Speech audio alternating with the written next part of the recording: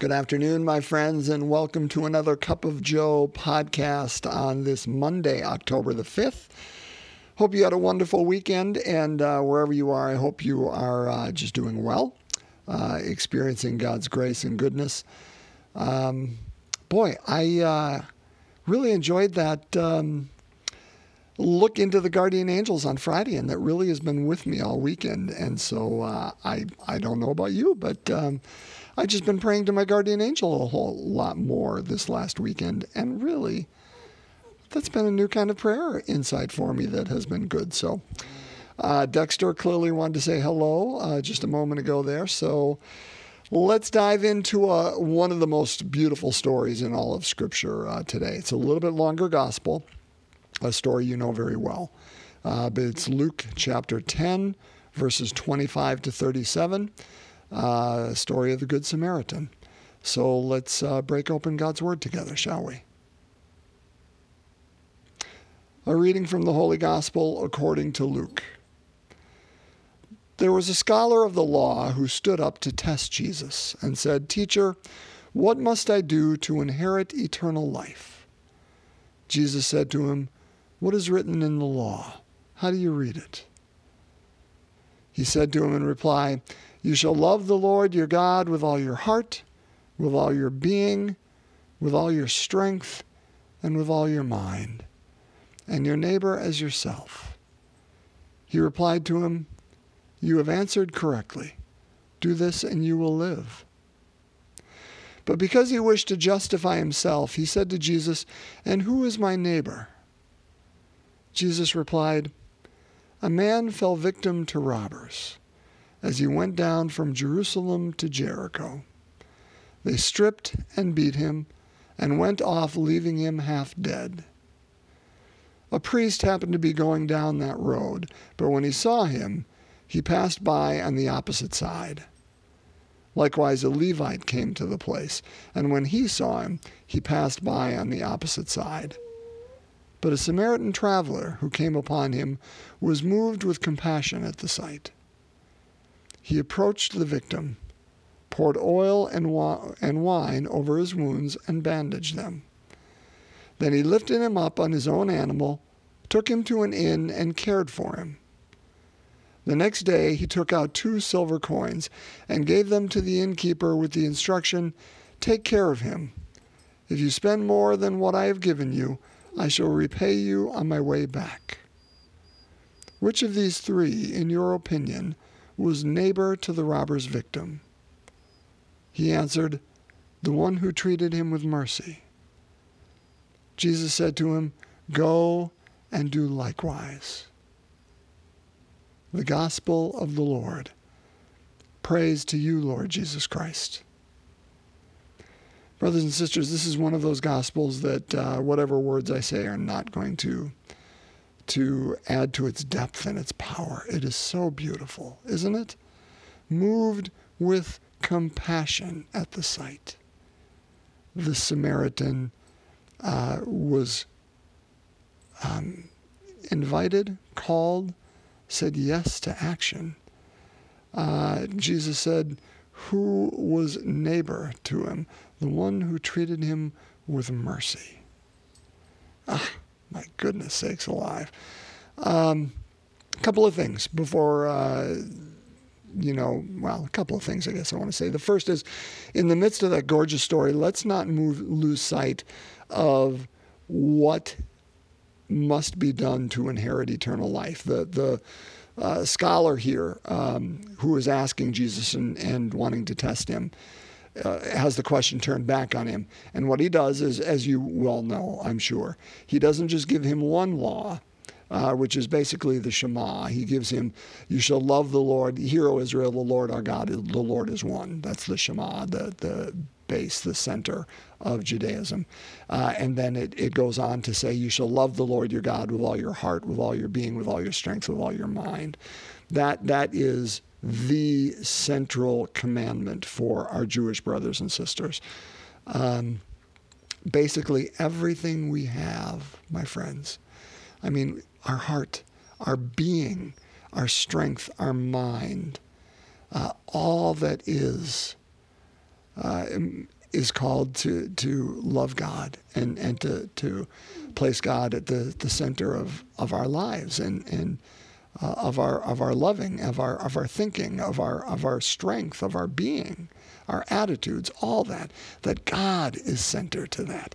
Now that's no surprise that the scholar of the law would answer that. But what he does then is he takes another law, entirely separate, in a different part of the Pentateuch, of the first 5 books of the Bible, and he gives that to him, and he says, and your neighbor as yourself.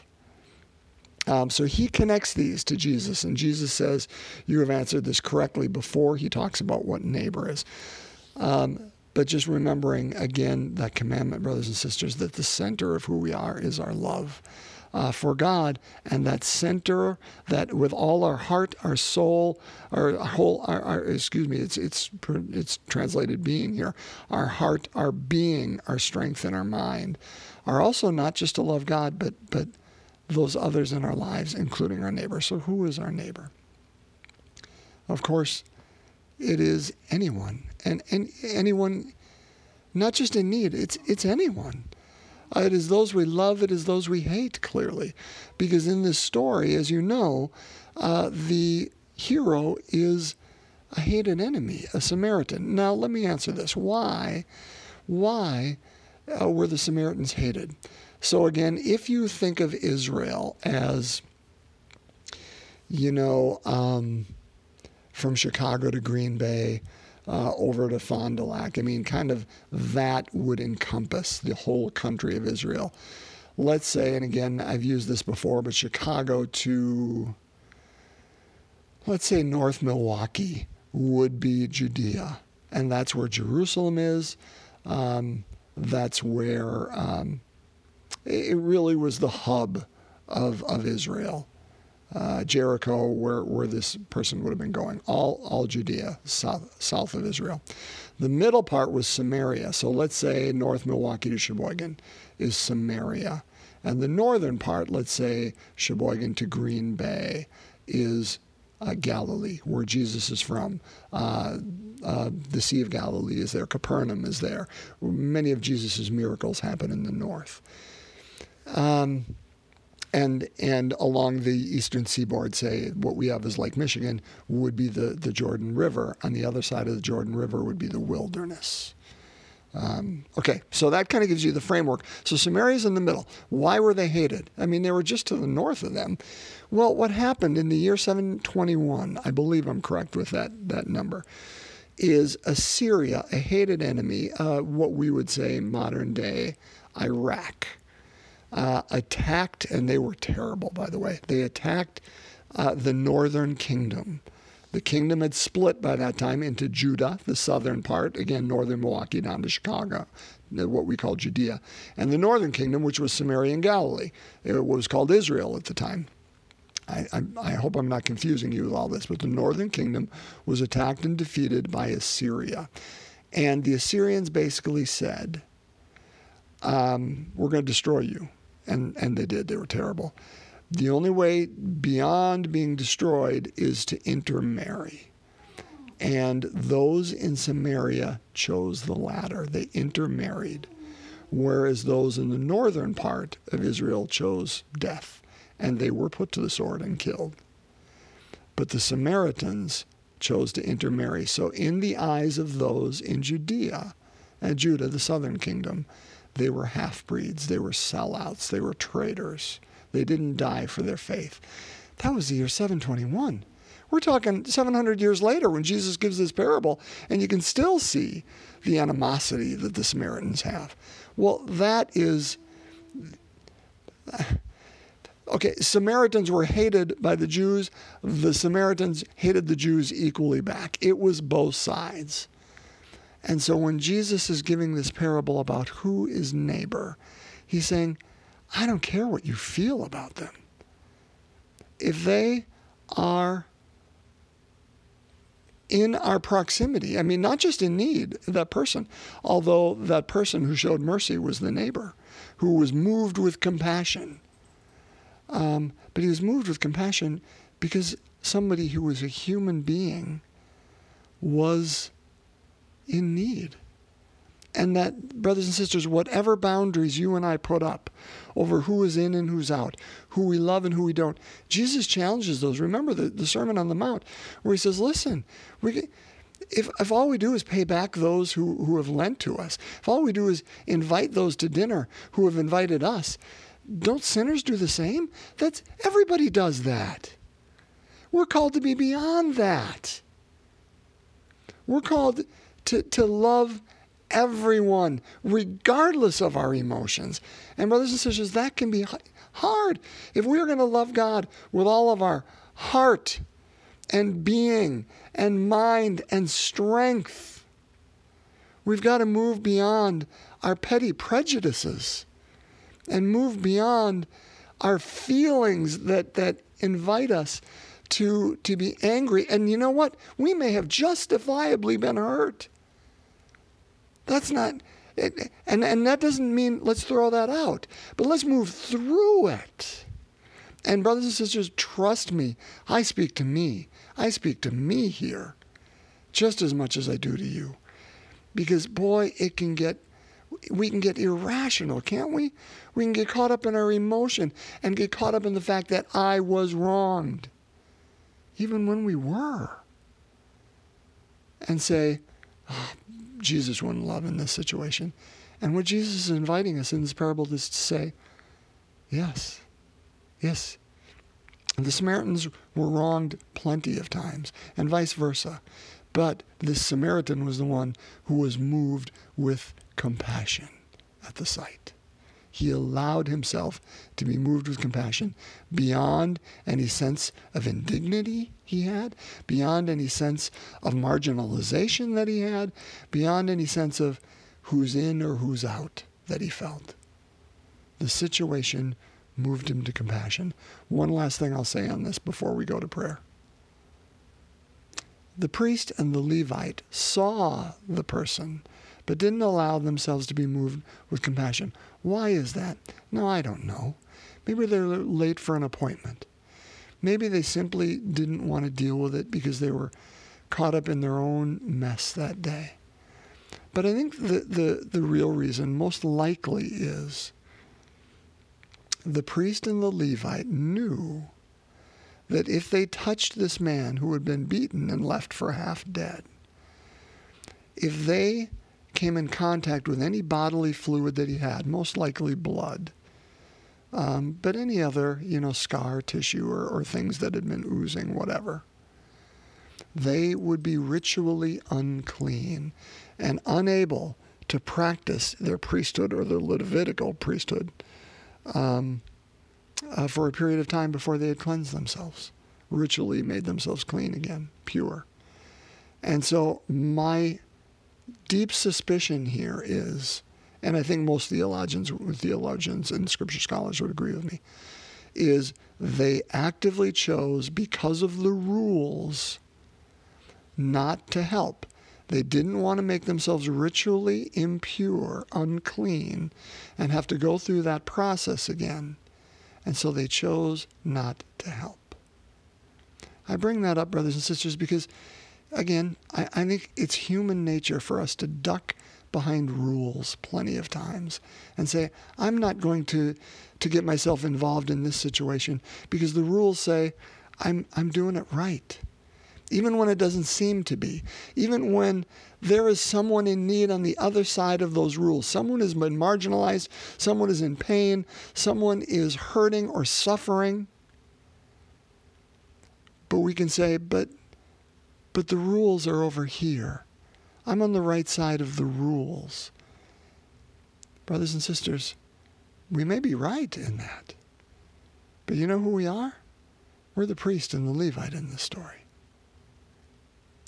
Do we allow ourselves to be moved with compassion at those who are suffering? Who is the neighbor? The one who showed mercy. Go and do likewise, he says. We are called to love not only our God, but others with all our heart, our being, our strength, and our mind. Which means we are to invite and open our minds, our beings, our hearts, and our strength to attitudes that perhaps we are not accustomed to moving beyond rules when the situation calls for it, and someone's pain can be alleviated by our presence and our compassion and our mercy. May we have the courage and the compassion to act. Let's pray. We're in the joyful mysteries this week. So again, invite you all, as always, to bring any intentions forward and along with us as we lift them to our Blessed Mother at this time. In the name of the Father, the Son, and the Holy Spirit, amen. The first joyful mystery is the Annunciation. Our Father, who art in heaven, hallowed be thy name. Thy kingdom come, thy will be done on earth as it is in heaven. Give us this day our daily bread, and forgive us our trespasses, as we forgive those who trespass against us. And lead us not into temptation, but deliver us from evil. Hail Mary, full of grace, the Lord is with thee. Blessed art thou among women, and blessed is the fruit of thy womb, Jesus. Holy Mary, Mother of God, pray for us sinners, now and at the hour of our death. Amen. Hail Mary, full of grace, the Lord is with thee. Blessed art thou among women, and blessed is the fruit of thy womb, Jesus. Holy Mary, Mother of God, pray for us sinners, now and at the hour of our death. Amen. Hail Mary, full of grace, the Lord is with thee. Blessed art thou among women, and blessed is the fruit of thy womb, Jesus. Holy Mary, Mother of God, pray for us sinners, now and at the hour of our death. Amen. Hail Mary, full of grace, the Lord is with thee. Blessed art thou among women, and blessed is the fruit of thy womb, Jesus. Holy Mary, Mother of God, pray for us sinners, now and at the hour of our death. Amen. Hail Mary, full of grace, the Lord is with thee. Blessed art thou among women, and blessed is the fruit of thy womb, Jesus. Holy Mary, Mother of God, pray for us sinners, now and at the hour of our death. Amen. Hail Mary, full of grace, the Lord is with thee. Blessed art thou among women, and blessed is the fruit of thy womb, Jesus. Holy Mary, Mother of God, pray for us sinners, now and at the hour of our death. Amen. Hail Mary, full of grace, the Lord is with thee. Blessed art thou among women, and blessed is the fruit of thy womb, Jesus. Holy Mary, Mother of God, pray for us sinners, now and at the hour of our death. Amen.